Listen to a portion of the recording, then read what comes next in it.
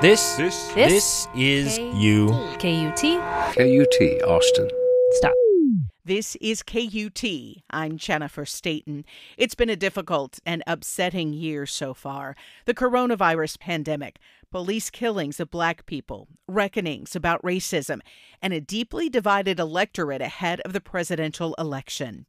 So you can't really blame people for sometimes trying to look on the bright side of things. But that optimism can actually go too far. It's called toxic positivity. And I talked recently via Zoom with Central Texas neuropsychotherapist Janice Rockman about what it is and why it can be so harmful. So it's more than just being happy.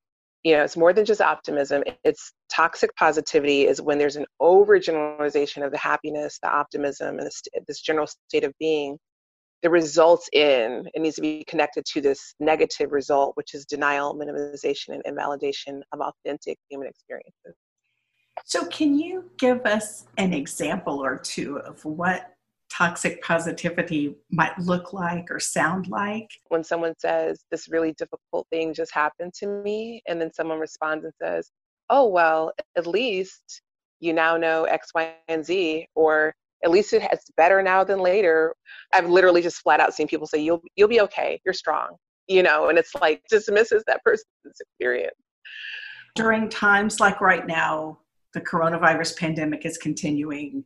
There's a lot of difficult news about ongoing discussions and awareness about racism. What's wrong with some positivity? There's like a list of about 10 cognitive distortions. And one of the things on the list is all or nothing thinking. It's like a pendulum. It has to be all one thing or not. It's helpful for us to move away from that all or nothing thinking. And so it doesn't have to be either or, it can be both and. So we can still sit with someone in the seat of their pain. We can still acknowledge what they're feeling. We can still let them have authentic experiences. We can still practice the art of not giving unsolicited advice and feedback and getting more curious about someone's perspective. And at the same time, offer positivity and spaces for gratitude in balance, so having that balance. Positivity as a whole is a great thing, by the way. As long as we're not doing one of these 5 things, so as long as we're not using the positivity to deny, to disconnect, to disregard, to disassociate, or to dismiss someone else's ideas.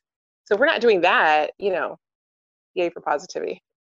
What happens to the other person in the relationship or the relationship itself if one of the people is exhibiting toxic positivity and employs some or all of those Ds?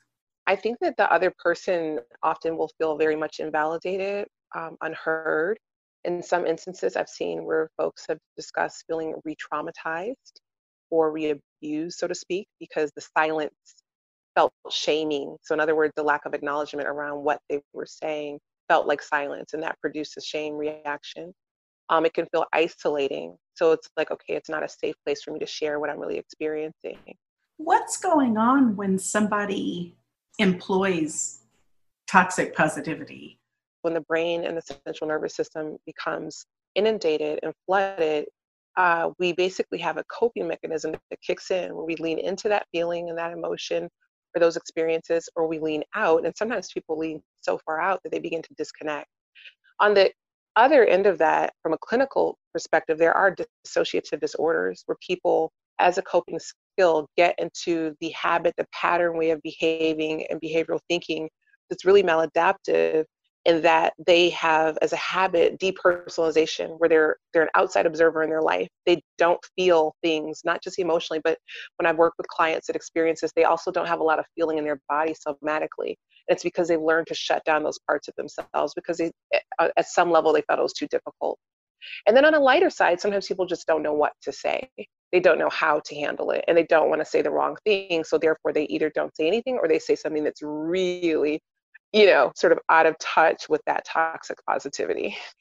What are some things that people can do when they're confronted with difficult or tough information from someone if they feel like they can't think of something to say, or they're worried about saying the wrong thing?